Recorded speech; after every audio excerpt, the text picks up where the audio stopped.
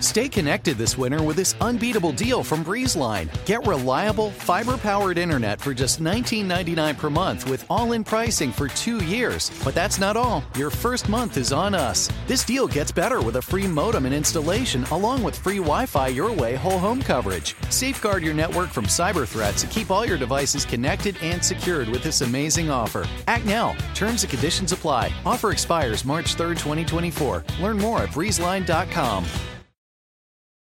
Mr. Chief Justice, may it please the court. It's an old joke, but when a man argues against two beautiful ladies like this, they're going to have the last word. She spoke, not elegantly, but with unmistakable clarity. She said, "I ask no favor for my sex. All I ask of our brethren is that they take their feet off our necks."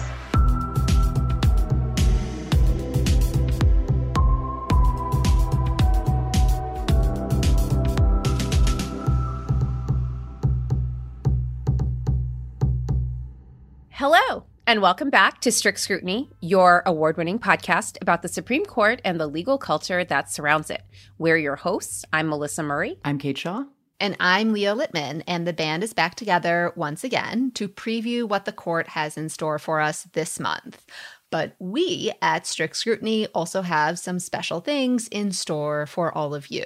So first, one exciting nugget is that Strict Scrutiny is hitting the road for the next 2 weeks. We've got some special live shows set up for our next 2 shows, so stay tuned for those.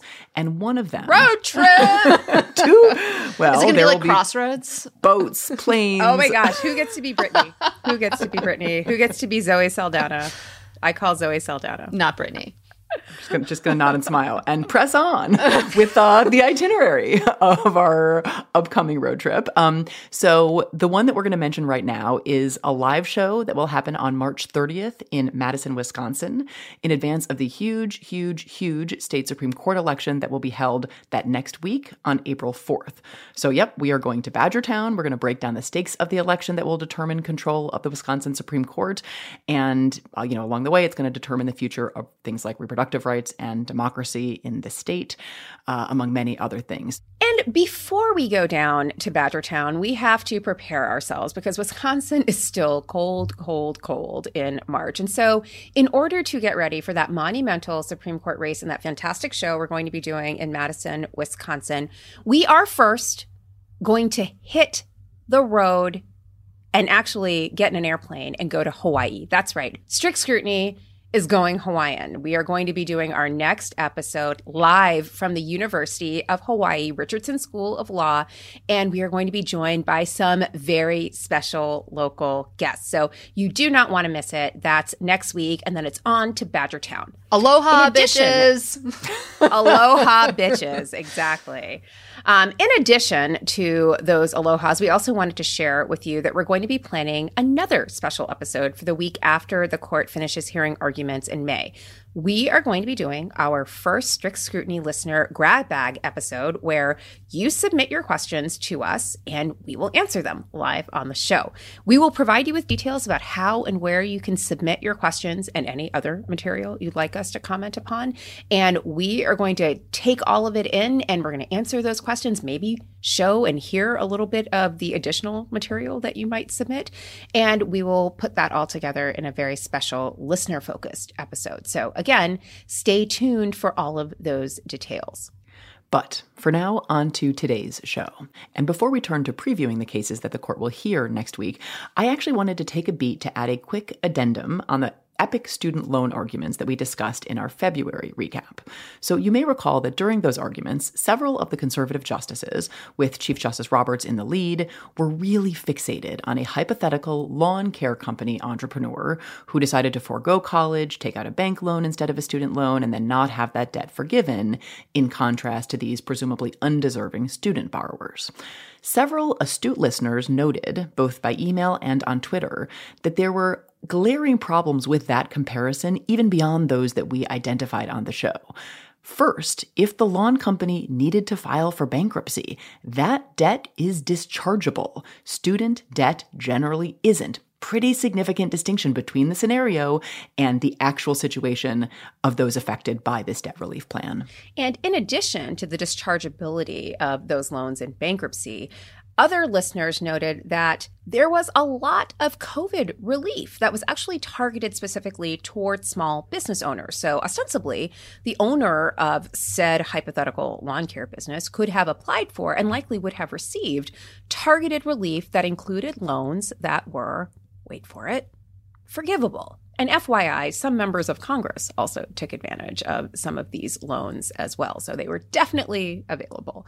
So the predicate of all of these questions that the Chief Justice was offering was that there was some kind of unfair favoritism in singling out student borrowers for relief. And again, a sort of elitism strains were all over this. But again, as Kate points out, this hypothetical might be even more indefensible than even we acknowledge. And so we're really appreciative to our listeners for adding those important highlights that round out that particular discussion.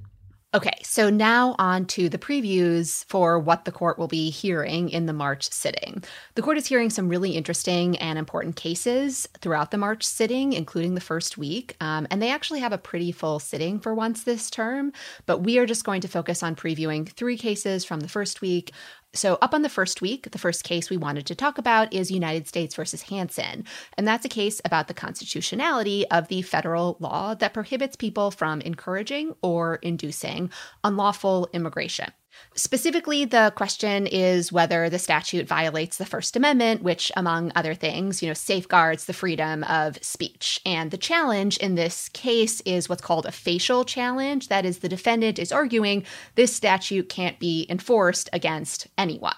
And the defendant is arguing both that the statute can't be enforced against anyone and that it violates the First Amendment because the statute is what's called overbroad, meaning it criminalizes a substantial amount of speech that is actually protected under the First Amendment. Now, if the issue in this case sounds familiar, it should, at least for our OG listeners who've been with us since the first season of the pod. So way back in the 2019 term, the court took up the same issue in United States versus Sinang Smith, but it ultimately decided not to resolve whether the statute was in conflict with the First Amendment because the court said the Court of Appeals had brought up that issue on its own rather than waiting for the parties to do so. And so the Supreme Court basically punted on the question of whether the statute was constitutional. The defendant in this case, Hansen, is supported by a pretty strikingly diverse range of amicus briefs. So those are the friend of the court briefs filed by people other than the parties to the case, but who have some interest or expertise they want to bring to the court's attention. And those include briefs by the Libertarian Cato Institute, the City and County of San Francisco, the Reporters Committee for Freedom of the Press, a group of religious organizations, and others, groups that are not always on the same side of a case, but in this instance, they are speaking with one voice in support of the position taken by Hansen that this law is unconstitutional. And a key issue in the case will be whether the court adopts what's known as a narrowing construction of the statute. So basically, this is when the court says, yes, the words of the statute might suggest one meaning, but we're going to say that the statute doesn't cover a bunch of things because if the statute did prohibit those things, then it would be unconstitutional. So on this account, the court might narrow the statute for the purpose of saving the statute from being unconstitutional. Now, the statute itself makes it a felony to, quote, encourage or induce an alien to come to, enter, or reside in the United States, knowing or in reckless disregard of the fact that such coming to, entry, or residence is or will be in violation of the law. And the government asked the court to interpret the statute to prohibit solicitation or facilitation, basically aiding and abetting violations. So where you are trying to encourage somebody to do something that specifically violates the law. But the big question in the case will be whether it's okay and the court thinks it's appropriate for the court to read into the statute a bunch of limitations that aren't explicitly or specifically mentioned in the words of the statute itself. When this issue was up at the court last time in Sinang Smith, the Chief Justice joked about that aspect of the case, whether the court would be basically rewriting the statute rather than interpreting it. Here in this exchange with Mark Fleming of WilmerHale, who was representing the defendant in Sinang Smith. We interpret it as Congress picking up, in the government's view, solicitation, the common definition of solicitation, not including the exceptions, etc., because this is a common kind of thing. You see, something like that. That's it. That's the question. because that's what's floating around in my mind. I think, Your Honor, if you write that opinion, you'd have to add one more sentence, which is the judgment below is affirmed. But if you add that sentence, we would be fine with it, with one exception, or one question, which is the notion that there might be exceptions to the rule that solicitation has to be limited to a solicitation of criminal conduct with specific intent on the part of the defendant that the criminal conduct be committed. Would we have to get that passed by the Senate and House and then signed by the President before we could put that many changes to the statute? Absolutely, Mr. Chief Justice. And the fact that you would need to do that in order for it to be constitutional is a good indication that Congress did not mean for the statute to be read that way, which is why we think the easier opinion to write is an opinion that says we look at the text, we look at the context, and there's nothing in this subsection 4 that suggests that Congress meant the kind of limited statute that Justice Breyer Would you talk a little? Now, the last time this question was at the court in Sinanang Smith, the court was really interested in an amicus brief filed by UCLA law professor Eugene Volokh, who argued that the statute could not be upheld as a solicitation statute because solicitation applies only where you're aiding and abetting a crime, and many kinds of unauthorized immigration or unauthorized entry is not a crime. It is just subject to civil but not criminal penalties. And here's our fellow Cassandra, Steve Breyer, invoking that brief from that last oral argument. I want to be sure you get an answer to this question, though, slightly. You've read the briefs, obviously, and they have a long, long list of horribles, of which this is just a few, that you've heard this morning.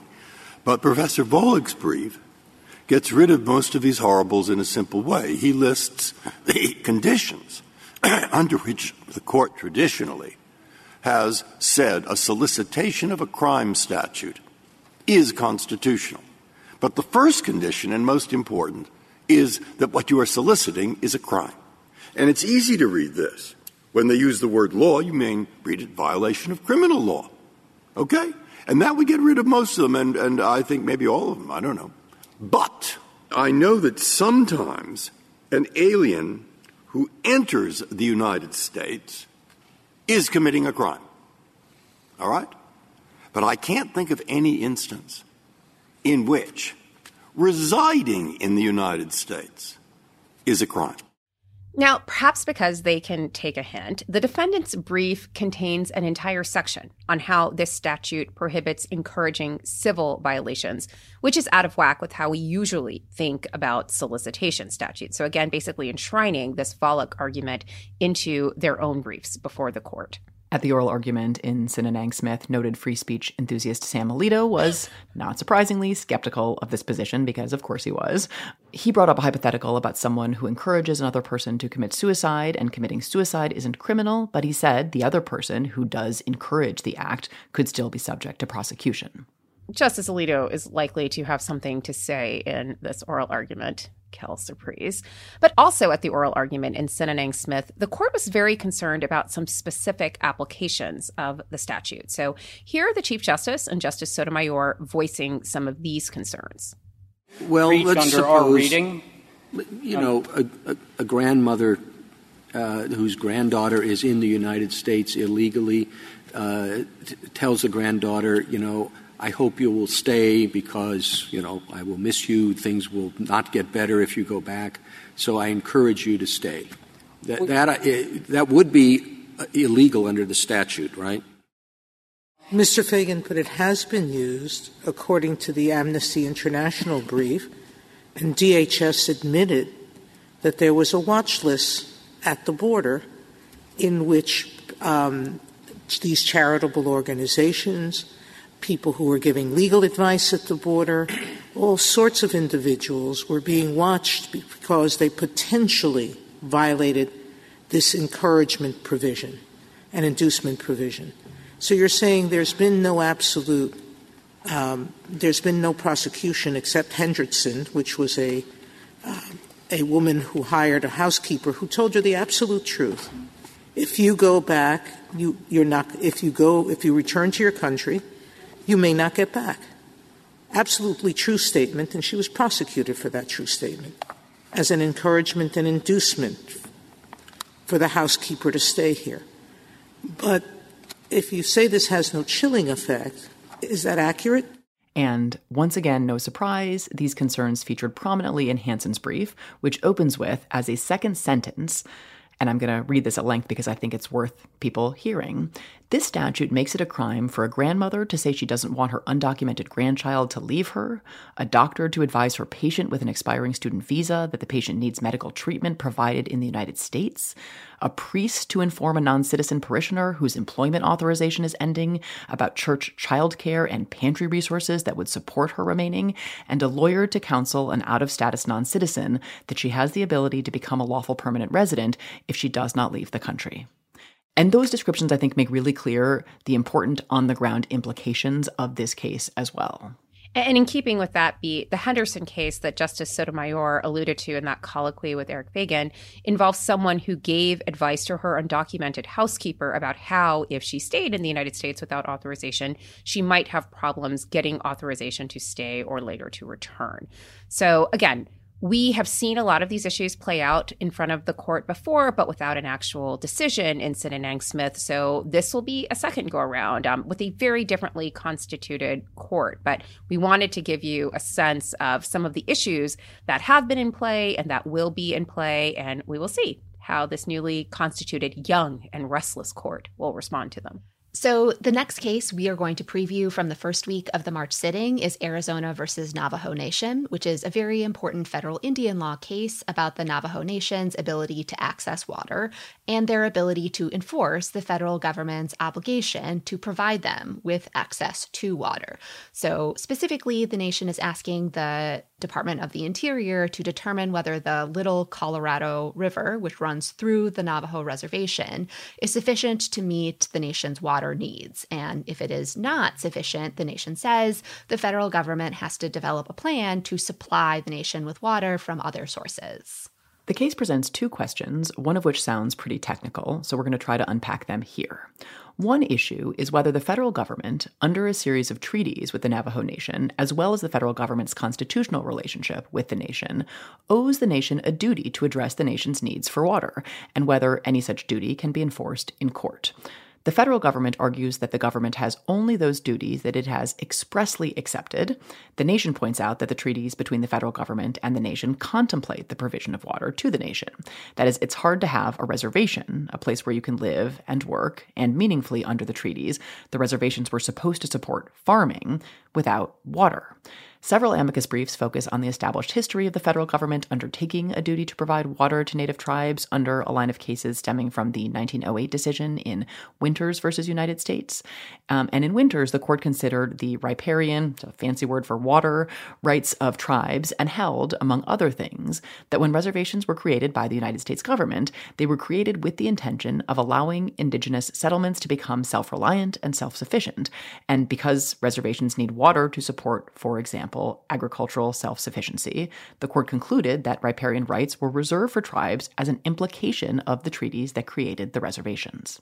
And in some ways, the issue in this case relates to a broader theme of this term and previous ones, and that is whether the court is going to narrow the availability of remedies in ways that could really jeopardize the existence and substance of certain rights and effectively make those rights unenforceable. Because here, if you say the United States has a duty to reserve tribal water rights, but not to, say, secure or enforce those rights, the duty to reserve water rights isn't all that meaningful. Likewise, if tribes can't actually enforce the United States' duty to reserve water rights, that also makes that duty and any accompanying right much less meaningful. Another issue in this case is, assuming that there is a duty, or even if there is a duty, whether the district court and the Court of Appeals had the authority to resolve the case in the way that they did in light of the Supreme Court's order in another case, Arizona versus California. This was a long-running original jurisdiction case about water rights in the lower basin of the Colorado River. And for those of you who might not remember, original jurisdiction cases are cases that are filed at the Supreme Court as a trial court. They're usually cases between states, for example, here, Arizona and California, and that's why they're filed in the U.S. Supreme Court as a trial court. Basically, in Arizona versus California, the court said that Congress apportioned the mainstream of the Colorado River and left to the different states the tributaries in the lower basin. And the federal government and the states allege that the relief in Arizona versus Navajo Nation would effectively require the federal government to do something with the mainstream waters that the court prohibited it from doing in Arizona versus California. So there's that separate issue as well. I'll just take a beat on this and say I think this is going to really vex Neil Gorsuch because of his commitment to textualism. And there isn't, I think, an explicit right to water. It's an implied kind of right under Winters. And then he's the guy who really cares about Native American tribal rights. And that's the big conflict here. And so I'm going to be really interested to see what he does in this oral argument, or if his head is just going to actually explode. I feel like another consideration is, right, the importance of historical practice and precedent, which I also think supports the tribes. Those are similarly not considerations that Neil Gorsuch is exactly known for caring about. But, we will see how the different interpretive moves and underlying substantive considerations here that, I think are partially traceable to the constitutional relationship between Native nations or tribes and the federal government, also kind of cut in favor of the tribes. So I have no idea how this is going to play out. I actually am not even sure he's going to be that cross-pressured here, because I do think that his otherwise pretty categorical commitment to the text and nothing but the text is actually subject to something of an exception in these cases where I do think he's willing to concede that when we're talking about treaty interpretation, long settled practice and embedded understandings that sort of flow from the relationship between tribes and the federal government actually are significant and bear legal weight, even if they're not in the text of treaties themselves. And so here I actually, if I were going in, I would feel relatively confident that I had a good chance of getting Gorsuch if I were representing the nation in this case. So I don't think this is necessarily a head exploding case for him, but obviously to be seen. And I feel like just on this score, there's a really fascinating forthcoming paper by Professor Greg Gablowski at Stanford Law School, who's been a previous guest on the show, and a student at Stanford Law, Tanner Allreed, about the interpretation of the Constitution and including, how Native peoples debated and interpreted the Constitution around the time of the founding, which I think supports incorporating a broader corpus of materials like, embedded understandings, historical practice in order to incorporate those perspectives. So that could become relevant as well. Good timing on that paper, definitely. So pivoting to the next case that we wanted to talk about, a very different kind of case from the first week of the March sitting, and that is Jack Daniel's Properties versus VIP Products, LLC, a trademark case. And the case is about whether the humorous use of another entity's trademark can be subject to a trademark infringement claim, and whether humorous use of a trademark receives some heightened First Amendment protection or is instead subject to just the usual standard for trademark infringement, which just asks whether consumers are likely to be confused by the mark. Now, that all may sound very complicated, so the facts here are really going to be clarifying. And again, most listeners are likely familiar with Jack Daniel's, which produces whiskey. We are more familiar with it, but less well-known than Jack Daniel's is the dog toy known as Bad Spaniel. So this is a dog toy in the shape of a whiskey bottle that has some similar markings to a Jack Daniel's bottle. Whereas Jack Daniel's says Old No. 7 brand, the dog toy says Old No. 2 on your Tennessee carpet. Get why it's funny? Yeah, okay. And while the whiskey bottle says it's 40% alcohol by volume, the toy says that they are 43% poo by volume and 100% smelly. Again, see why it's funny? This is all shaping up to be the most chaotic oral argument of the term. There's just too many poo references and scatological humor to escape not having utter chaos. I'm not sure if topping them all is possible. I mean, in terms of chaotic arguments, it's going to be really, it's very different I'm not saying it's chaos, in Black Santa. I mean, when Black Santa smashed the conveyor belt, to coin a term from Prince Harry. But this is approaching conveyor belt quality. It's going to be chaos. Yeah. So we'll get into some of the things that the briefs say that I think suggest this argument could be a roaring good time. But as Melissa suggested, we are a little familiar with the Bad Spaniel's toy concept, and I feel somewhat personally invested in this case as a dog owner. My dog Stevie has a dog toy that is a Chulu lemon bag that has some adorable. I think so. Similar coloring and font as a Lululemon bag. She also has some of these alcohol-related dog toys. I'm a Moscato fan. she has a dog toy that says Pupcake Moscato. That's a dog toy shaped like a wine bottle, inspired by Cupcake Moscato. But are you confused about whether or not you could drink from that dog toy? It turns out I am not actually confused. I have never tried to either take Stevie's Chululemon toy or, Chewy Vuitton bag out to function as a purse, nor have I attempted to consume her Pupcake Moscato bottle for whatever it's worth. It's a parody. It's a parody, and you are not confused. No. Right. Okay. Just sidebar, your dogs can they take and they don't destroy these really cute sounding toys. Like Shadow is a beast. People sometimes give her dog toys and in 90 seconds, there's fluff all over my carpet and they die. She just murders them immediately. No? Stevie will tear apart rope toys. She'll tear apart the threads, but basically she doesn't destroy other toys. I think we just need some sturdier toys. Like one of those Kong knot toys. Those are really good. Yeah. I think she's ripped those up too. Anyway, sorry. The gist of this is the toy makers say these are humorous parodies that get First Amendment protection. The Ninth Circuit agreed with this. Jack Daniels obviously does not. Okay, can I just stop here and an alcohol company, literally with all the alcohol at their disposal, not having a sense of humor about this seems really have a drink and then contemplate this. Well, right? Jack Daniels maintains they do have a sense of humor, and Jack Daniels is represented by Lisa Blatt. And, continuing on with our predictions about what might happen in this argument, I think there will be poop jokes and poop references. So just to take this passage from the brief, which I am now going to quote, and I quote, Jack Daniels loves dogs and appreciates a good joke. That one's for you, Melissa. But, the brief continues, Jack Daniels likes its customers even more and doesn't want them confused or associating its fine whiskey with dog poop. Poop humor has its time and place, particularly for toddlers and young children. Are they drinking Jack Daniels? What the fuck is this brief? Well, this brief does include an extended poop section, so maybe I'll read some of this. So, quote, the poop emoji delights many of us, as do poop-related books for children, e.g. Professor Poopy McDoodoo, the Kid's Book of Poop. But poop humor is not for everyone, and in the wrong setting, it can kill the mood. I'm sorry. You cannot put a passage like this and disclaim that you are not above a good poop joke and then file this lawsuit. I'm sorry.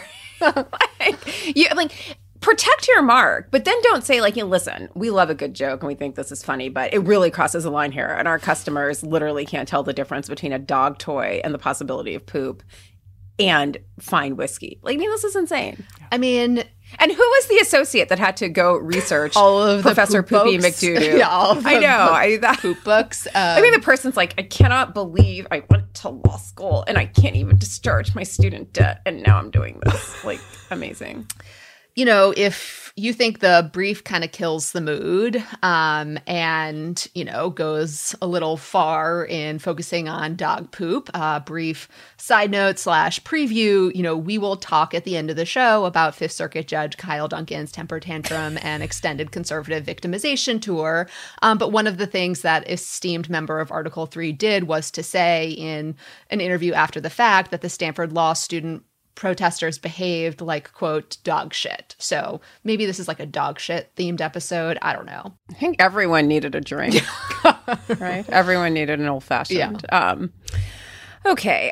So again, in keeping with this defense of the mark, the brief also rattles off some fun hypotheticals and examples of other parodies that are not that funny. For example, the fact that there are knockoffs like Ugg boots, as in UGH, ugh, or Adios sportswear, unlike Adidas. That may be funny, but may also confuse people. And of course, there are marijuana-infused candies or foods, like the marijuana-infused double stuff Stonios cookies that may also confuse those who consume Oreos.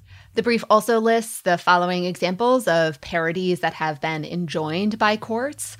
One is a white powder candy that supposedly resembles cocaine packaged in a plastic container resembling a Coca-Cola bottle. Melissa's laughing. And then there are pornographic. I see why those might be enjoined.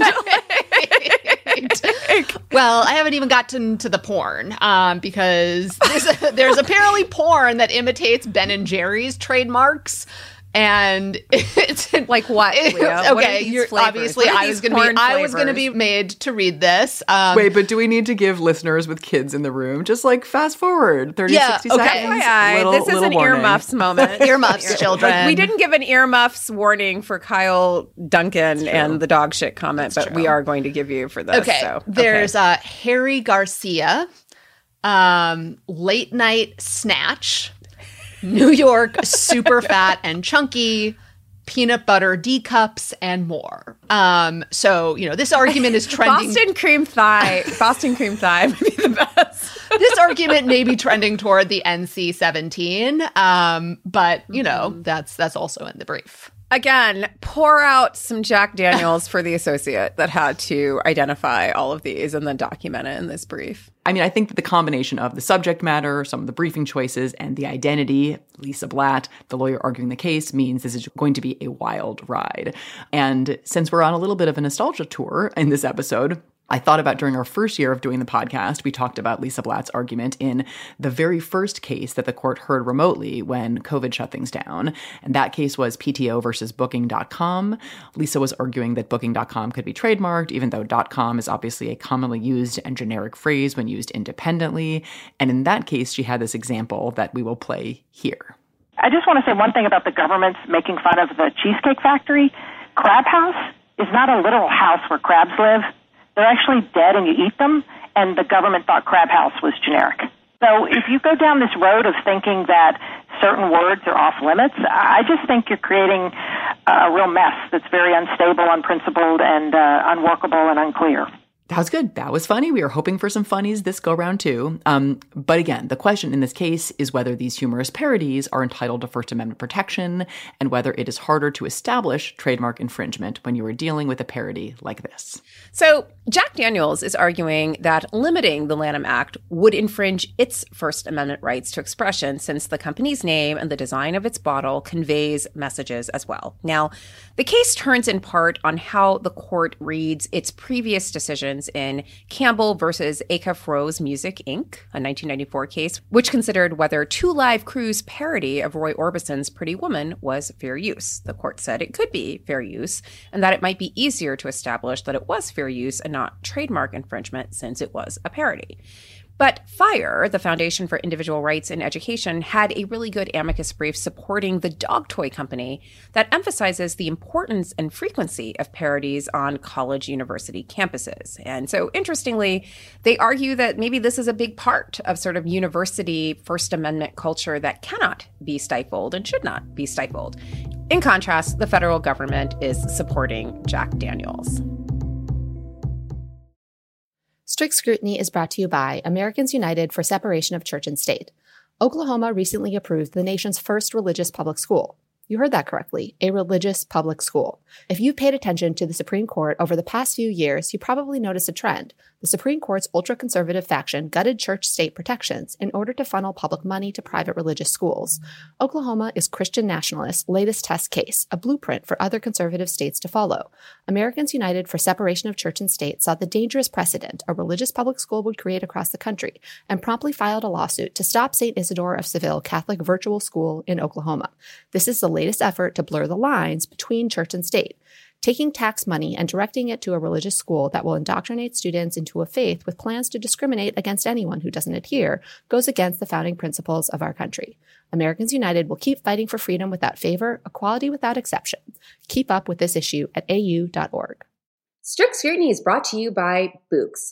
I love, love, love fresh flowers. I love how beautiful they are. I love how it brings like a modicum of spring, especially when New York is still trying to figure out if spring is actually going to happen. And that is why I love Books. And this Mother's Day, it's even more perfect that Books is available because you can actually give mom all of the flowers she deserves. And we all know she deserves the best. So send her farm fresh flowers from Books. That's short for bouquets. And right now, when you shop at Books, you can get 25% off your entire Books purchase. And not only are you getting 25% off, you're getting access to beautiful floral arrangements that everybody likes, because Bouqs is different. Their flowers are cut fresh and sourced directly from the best flower farms, so they last way longer. They even have flowers that are grown on the side of a volcano. How's that for commitment? Bouqs has modern designs and unique flowers that you can't find anywhere else. And ordering from Bouqs is simple. You go online, you pick the delivery date, and boom, you're done. So Mother's Day is May 12th, so don't miss out on the chance to thank your mom or the mothers in your life that you love and order your Bouqs now. And with 25% off, you can send some to mom, your wife, your aunt, even your grandma, and to me. So go to Bouqs.com and use promo code STRICT for 25% off. That's BOUQS.com, promo code STRICT. Bouqs, promo code STRICT.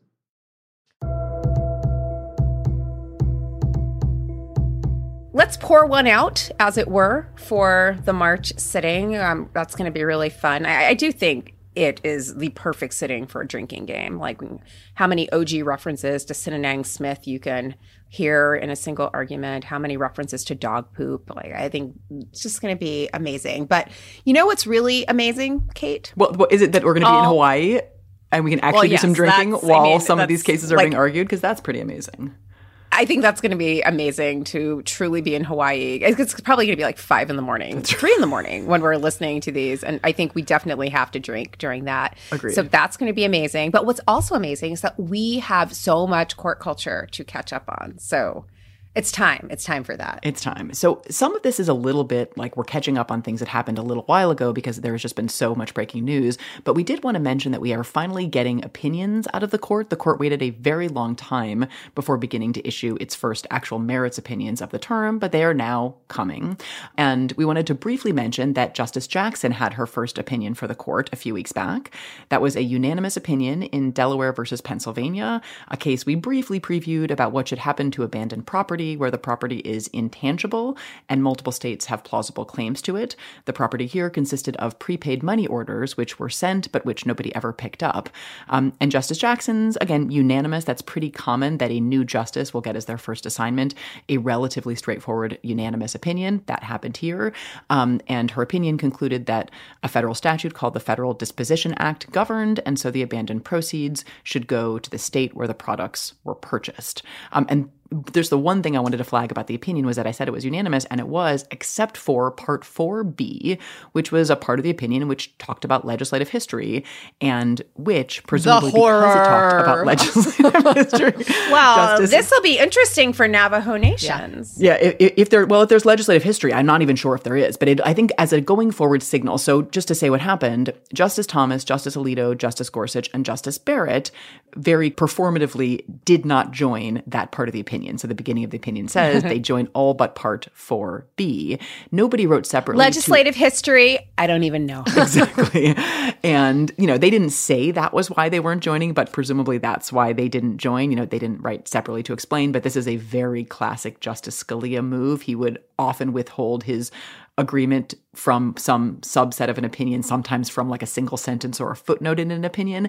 But actually, since he left the court, there hasn't been that much of it. But this made me think that practice may be coming back. We also got an opinion in Bittner versus United States, which was about the kinds of penalties that the federal government can impose on people who fail to report information about foreign bank accounts that they maintain. And it was a weird lineup, but by a 5-4 vote, the court held that the penalties attach based on, the failure to file a form. So even if the form didn't include information about several bank accounts, the penalties attach on like a per report or per form basis rather than a per account you didn't mention basis. And it was a 5-4 opinion, but a pretty odd lineup. So Justice Gorsuch wrote the majority opinion, with Justice Jackson joining the opinion in full, and the Chief Justice, Justice Alito, and Justice Kavanaugh joining except for one part. And Justice Barrett wrote the dissent that was joined by Justices Thomas, Sotomayor, and Kagan. And the part of the opinion that only Justice Jackson joined in the majority is a really interesting and important section that suggests an interpretive principle known as the rule of lenity, which I'll explain in a little bit, applies to statutes that impose penalties. And the rule of lenity basically says if a statute could be interpreted, two ways, the court should adopt the approach that is not favorable to the government and is favorable to the criminal defendant or civil defendant, reflecting some approach of leniency. And only Justice Jackson joined that portion of the opinion. And I think that that's just, an interesting point as far as, the trajectory and some of the shared views that she and Justice Gorsuch might have going forward.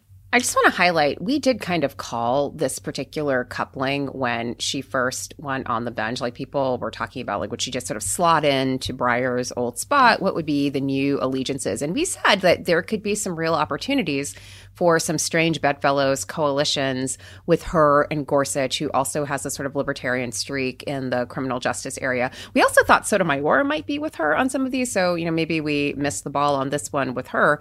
But this is not surprising. I think we, again, were Cassandras on this one. And now for some court culture.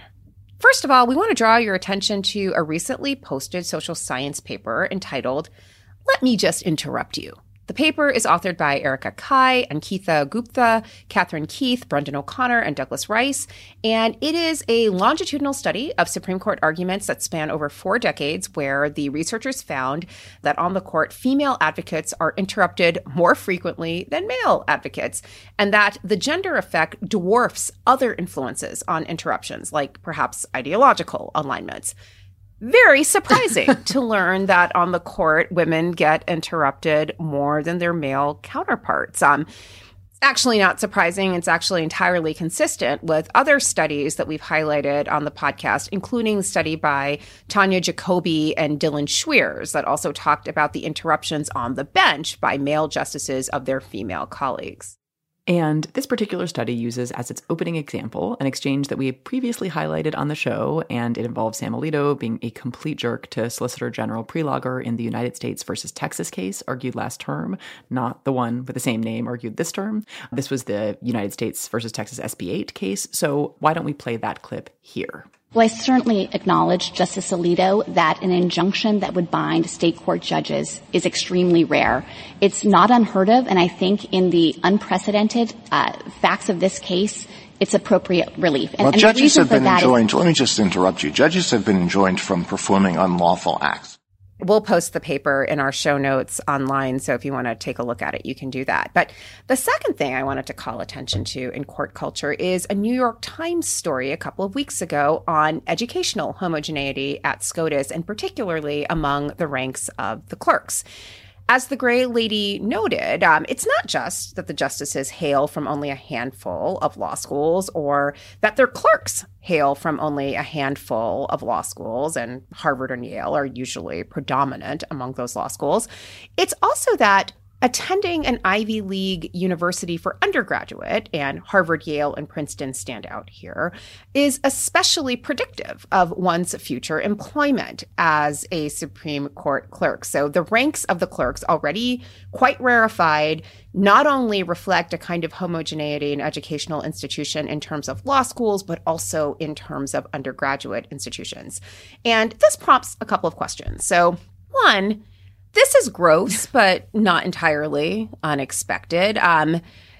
It is, I think, this underlying sense that going to an Ivy League college, and specific Ivy League colleges, is some kind of Wonka golden ticket that will just open all kinds of doors for you. But I think it is that sense that it is a golden ticket that is really animating a lot of the grievances around affirmative action and have fueled the antipathy for affirmative action. So it's not that folks are losing their minds, or not entirely that folks are losing their minds because Black kids are going to some random state university. It's always been this lingering anxiety that the best opportunities, the most important opportunities, are being redistributed ostensibly to the undeserving and not to people who should have them, as it were. So that piece was in the New York Times, February 6, 2023. And we should say the piece was actually reporting on the findings of a study that was done by 3 law professors, Tracy George at Vanderbilt, Albert Yoon at Toronto, and Mitu Gulati at the University of Virginia.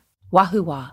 Our third snippet of court culture involves one of our favorite justices.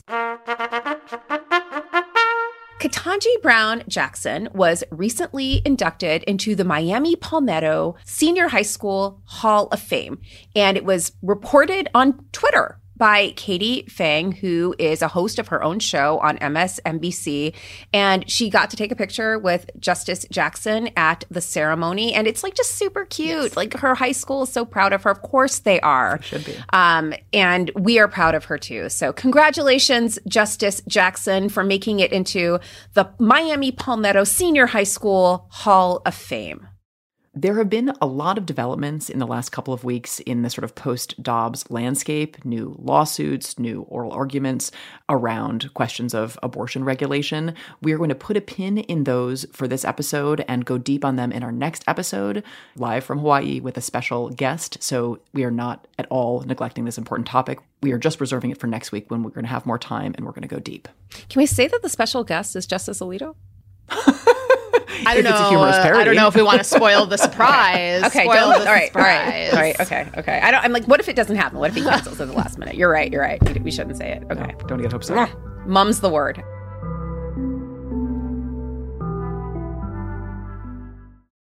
Buying a Master Mechanics tool set usually means high prices, higher interest rates, and who knows how many years of monthly payments. But at Gear Wrench, we don't believe that your tools should take years and years to pay for. So check out Mega Mod Master Sets, the Master Mechanics tool sets that deliver pro-quality tools, organized storage solutions, an easy-to-use lifetime warranty, and much, much more. All for thousands less than you'd expect. So don't wait. Explore the sets and check availability now. Only at GearWrench.com. The living room is where you make life's most beautiful memories. But your sofa shouldn't be the one remembering them. The new life-resistant, high-performance furniture collection from Ashley is designed to withstand all the spills, slip-ups, and muddy paws that come with the best parts of life. Ashley high-performance sofas and recliners are soft, on-trend, and easy to clean. Shop the high-performance furniture in-store or online at ashley.com. Ashley, for the love of home.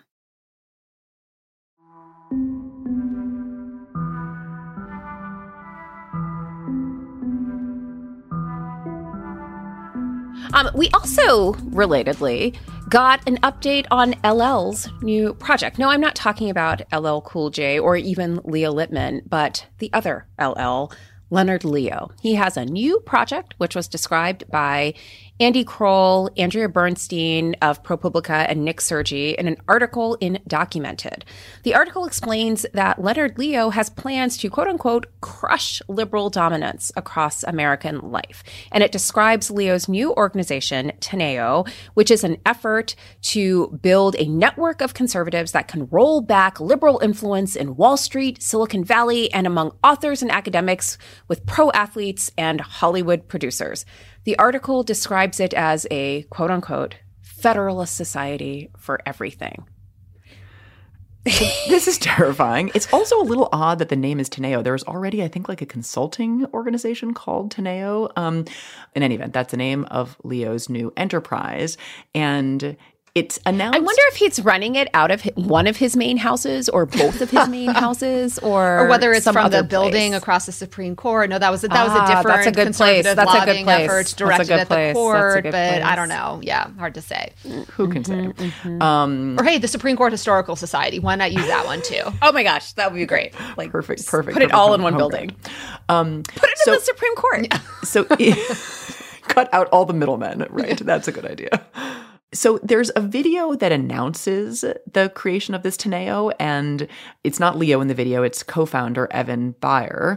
But the video contains this like wild description that's kind of the pinnacle of projection that I will verbatim provide you with. So here's what it says. Imagine a group of 4 people sitting at the Harvard Club for lunch in Midtown Manhattan. A billionaire hedge funder, a film producer, a Harvard professor, and a New York Times writer. The billionaire says, Wouldn't it be cool if middle school kids had free access to sex change therapy paid for by the federal government?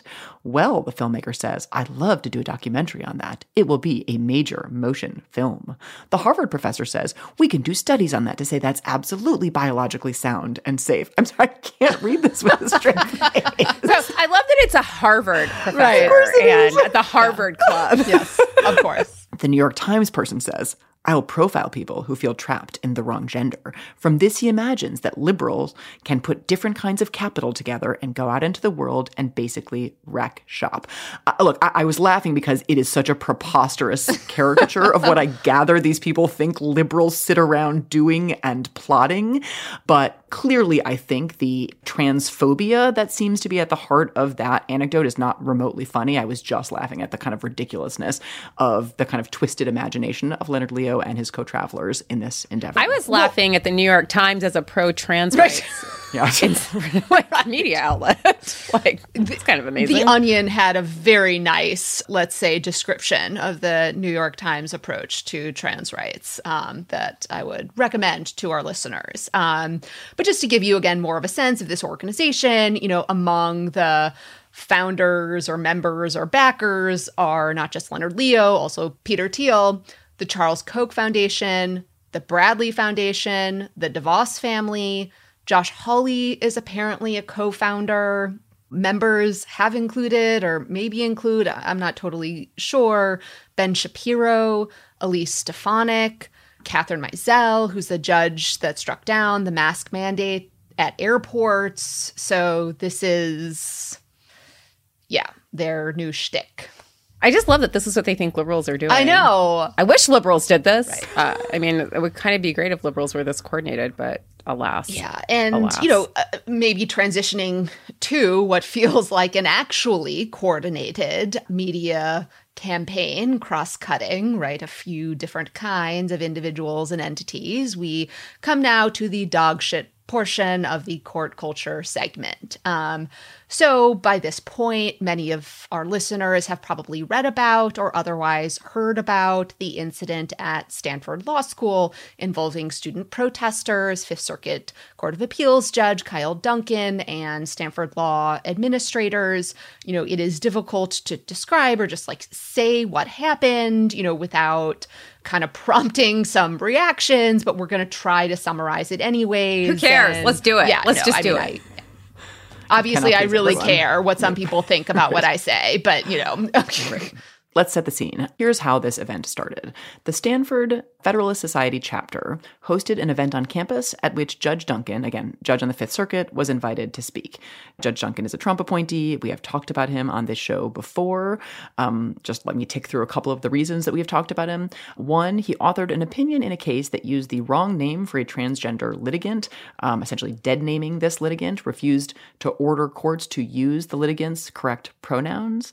He joined the opinion upholding Governor Abbott's prohibition on abortions in the early period of the COVID pandemic. He joined the opinion ordering the Biden administration to deploy a Navy sailor who refused the COVID vaccine. The Supreme Court, yes, this Supreme Court, later overruled that order. Kyle, you've gone too far. Right. And he joined an opinion rejecting challenges to voting restrictions that were said to disproportionately burden voters of color. So apparently, someone decided that the young minds at Stanford Law School have a lot to learn from Kyle Duncan. And in advance of this event, some Stanford students decided to exercise their free speech rights by putting up posters on campus criticizing Judge Duncan for his rulings and criticizing the Federalist Society for inviting him. You call that free speech? Kind of sounds like cancel culture to me, Melissa. It does sound like cancel culture. Yeah. That's definitely sounds like dog shit. Culture. Sounds like dog shit cancel culture. So dog shit cancel culture.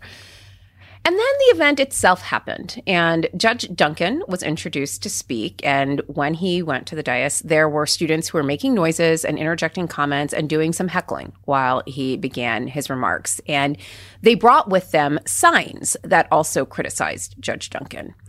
This then devolved into the judge being unable to give his prepared remarks in the way that he planned. And so he then requested a Stanford Law School administrator and an administrator in the room. This is Stanford's Dean of Diversity, Equity, and Inclusion, Tyrion Steinbach, who then stood up and gave some lengthy remarks about how she understood the students' feelings about Duncan and how Duncan's words and actions as a sitting judge had caused harm to communities that she valued and to students that she cared a lot about. But she also said that the students should allow him to speak, even though events like these raised questions about the soundness of campus speech policies. But she also posed questions to Duncan, including whether his decisions on the bench were really what he wanted to sort of reflect his legacy. And I think she said a couple of times, is the juice worth the squeeze? So here's a clip of her remarks. This comes from Jay Willis's Twitter account, which documented it. In this space that people learn and again live, I really do wholeheartedly welcome you, because me and many people in this administration do absolutely believe in free speech. We believe that it is necessary. We believe that the way to address speech that feels abhorrent, that feels harmful, that literally denies the humanity of people, that one way to do that is with more speech and not less, and not to shut you down or censor you or censor the student group that invited you here. That is hard, that is uncomfortable, and that is a policy and a principle that I think is worthy of defending even in this time. After this exchange, Judge Duncan chose to end his remarks and immediately go into the Q&A portion of the session. And during that Q&A portion of the session, students asked some very pointed and, hostile questions of the judge. And Judge Duncan punched back. That's what you do, apparently, as the adult in the room and the federal official befitting your judicial role. So that seems like judicial restraint. Oh, that's judicial restraint. Like when they say judges hear cases and controversies, they mean judges will cause some controversies and stir shit up. So here too, we're going to... When they go low, we go lower. Right? Like we kneecap them and threaten their professional livelihood, as we'll get to in a second. So here, too, we're going to play some clips just so you have a sense of some of these exchanges. These clips are also from Jay Willis's Twitter feed, as well as Chris Geidner's Twitter feed. Chris runs Law Dork News for interested listeners. So again, we're just going to play some exchanges between Judge Duncan and some of the students. I'm going to triple down on it, and I'm going to quadruple down on it because you're willfully misunderstanding. No, I know what might be your question. Great. So in other words, it's a loaded question. No, it assumes a fact, not an evidence. Yes, thank you. Which I didn't do. I didn't assume any facts. I asked you, do you think that considering the ethical implications of your decisions is outside the scope of your work? Do you mean, I don't understand the question. Do you mean the rules of judicial ethics? I mean, when the rules of judicial ethics? You know, as well as I do, that the courts weigh different interests all the time, that they all the time consider fairness among a range of different required considerations. How does that factor into your ethical considerations as a judge? So let me see if I can unpack this. Judges are ruled by rules of ethics. They're codes of ethics. Do we consider them? Oh, you bet we do. No, I don't mean that. You don't mean that. You mean, do I sit back and sort of say, well, what is fair? What is fair? What do I think is fair? The answer is judges aren't supposed to engage in some sort of cosmic fairness balancing because we have elected officials to do such things. You don't respect the assignment. It's disgusting. It's disgusting. You are an appalling idiot. It's disgusting. You're calling her an idiot. Well, look, thanks to the Federal Society for inviting me. As far as the rest of you people, whatever. Where to start? I have a jumble of different thoughts. Can we start about with the one where he calls the student an appalling idiot? I think that would be a fine place to start. But so too is the one where he basically says, thank you to the Federalist Society and fuck you to everyone else. Because that is all... He just said whatever. Let's be fair, Leah. He said whatever. Again, that is a very good sign of neutrality and open-mindedness for an Article III official. Thank you to one ideological group, and as to the rest of you, whatever /fuck you. But, it's not just kind of like what happened at the event that raised concerns, although I'll talk about how the things that unfolded at the event were concerning. It's that after this, like after some cooling off period, the judge continued to give a series of interviews that I think reflected very injudicious behavior. He gave quotes to outlets like Reuters calling the students idiots and hypocrites, to another outlet. Bullies. Yeah, also bullies. To the Washington Free Beacon, he described the administrator, the dean's remarks as, quote, a bizarre therapy session from hell. As the dog shit comments alluded to, he said that the Federalist Society students were being treated, quote, like dog shit, by fellow students and administrators. And he gave an interview, as a neutral, impartial political official would to Rod Dreher.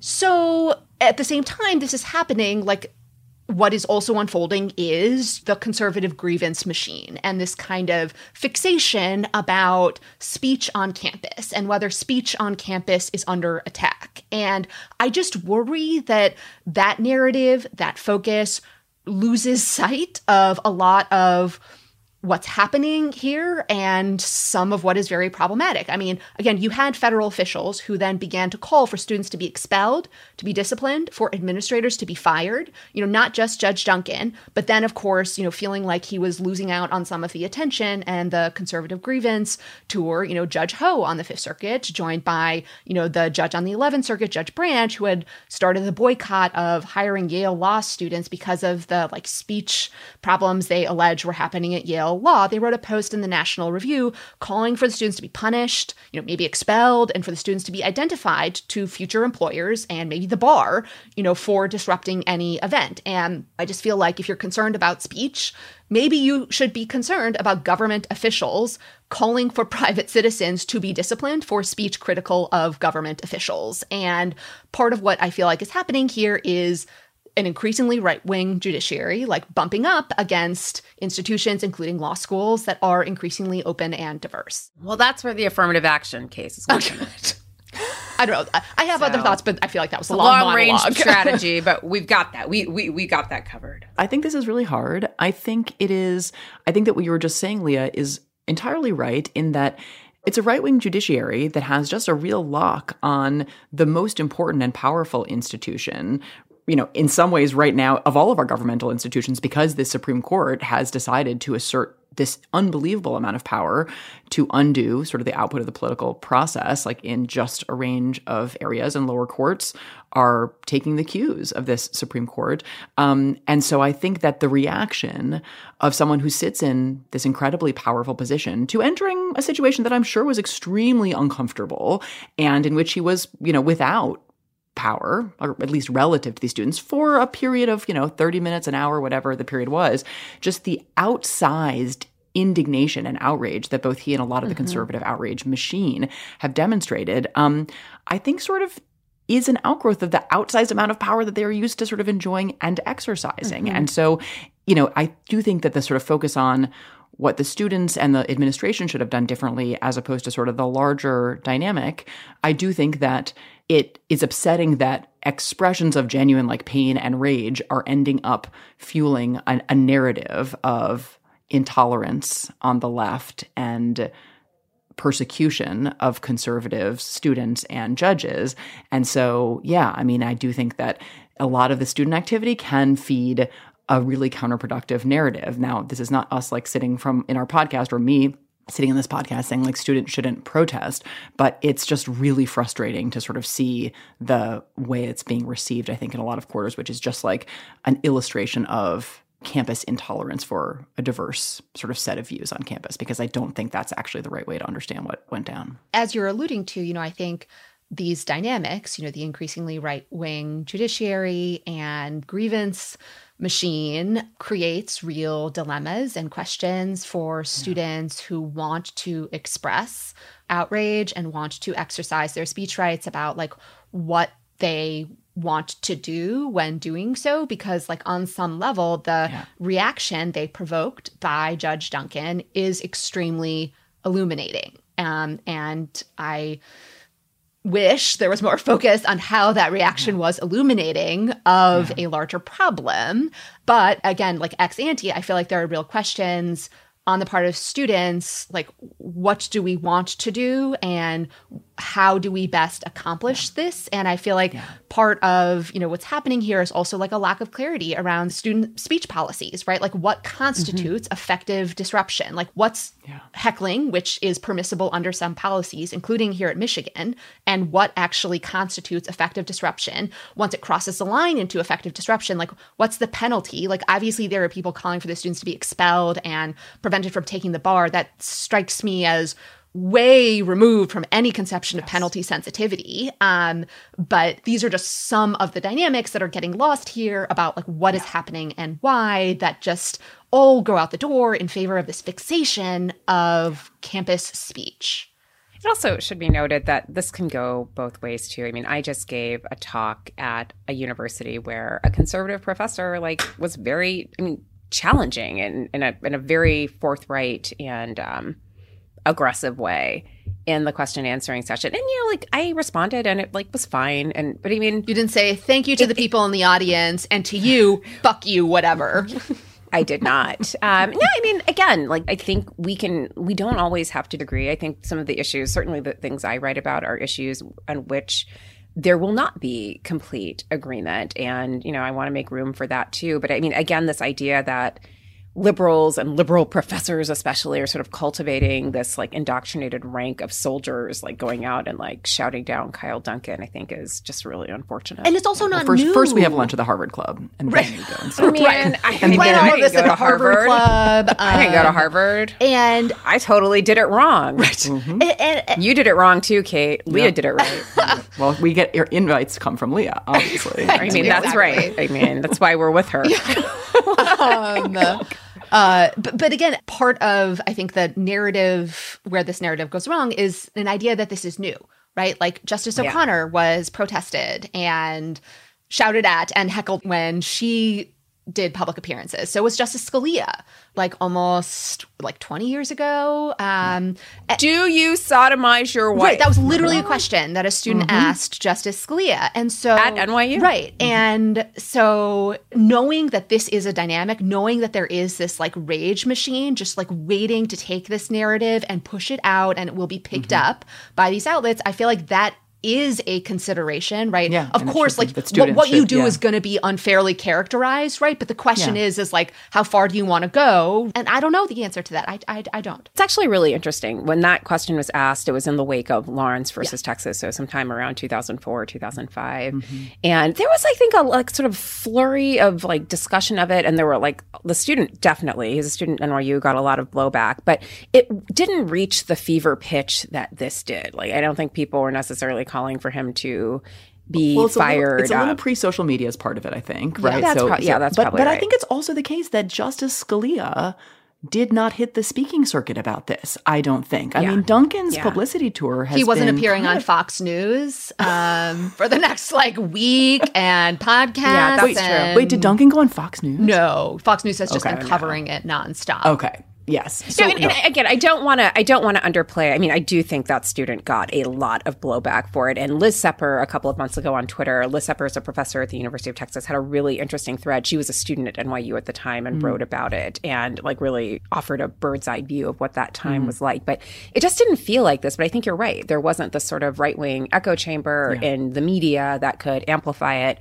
And we just didn't have social media to talk about it. All right, one last bit of court culture, and I'll be very fast about it. So do you all remember back in the 1860s when the Civil War ended and slavery was formally abolished with the 13th Amendment? Do you remember that? I'm not an older worker, so not personally. All right, we know you're the baby of this podcast, but Kate definitely remembers. She's like, I definitely remember that time. Yep. So you would think that those developments would signal the death knell for not just slavery as a formal matter, but also arguments reasoning from slavery in actual judicial opinions, right? You would think. Guess what, folks? You would think wrong. Slavery is making a comeback, at least in one Fairfax County, Virginia court. So at issue was a case where there was a question about the ownership of frozen embryos that had been created by two spouses who have subsequently divorced. And the former wife now wishes to use those created embryos to have a family. And she's making this request over the objections of her former husband. So the question for the court is, who owns the embryos? And this is actually a very common question in family law, this creation of genetic material and who owns it after, especially embryos. But in answering this quite common question now, a Virginia state court judge relied in part on a 19th century law that defined enslaved people as property. And now, to be fair to the judge, although issues involving frozen embryos have arisen in courts for more than a quarter of a century, they're often presented in the context of divorce and treated as a question of marital property to be divided. But this was a question of first impression for the court because the spouses were already divorced, so it wasn't a marital property issue. And so this ostensible distinction prompted the judge to take a different approach, whereby he canvassed earlier iterations of Virginia's current property law on goods and chattels to see whether embryos could be divided as property between people who were no longer spouses. And one earlier iteration of the law was from the 1849 Virginia Code, in which slaves are categorized as property that could be divided and sold. And so the judge cited this law to draw a parallel to the human embryos in this case, saying that the earlier code used, quote, language almost identical to the current law. So, okay, I'm just going to say, as someone who teaches family law, I'm not entirely sure why the fact of an extant divorce requires you to play the slavery card, but here we are, making slavery happen again. So, I mean, and good times. methodologically, this does feel like what Dobbs and Bruin have wrought. Like, they have basically sent judges, like, back to the mid-19th century to sort of use the history legal and tradition. That's right. And so, thank you, Supreme Court. So much more to come in our next 2 episodes, but I think we're out of time for today. Much more to come with Mai Tais. That's right. All right, so before we go, don't forget to follow Crooked Media on Instagram and Twitter for more original content, host takeovers, and other community events. You can also find us on Twitter and Instagram, and maybe one day when we convince Melissa on TikTok. And if you are as opinionated as we are, please consider leaving us a review in your favorite podcast app.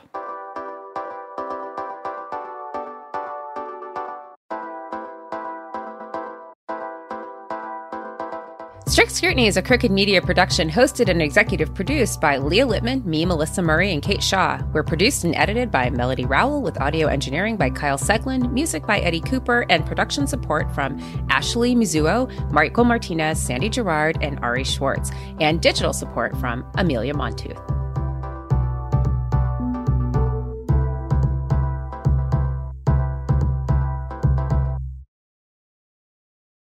The living room is where you make life's most beautiful memories. But your sofa shouldn't be the one remembering them. The new life-resistant, high-performance furniture collection from Ashley is designed to withstand all the spills, slip-ups, and muddy paws that come with the best parts of life.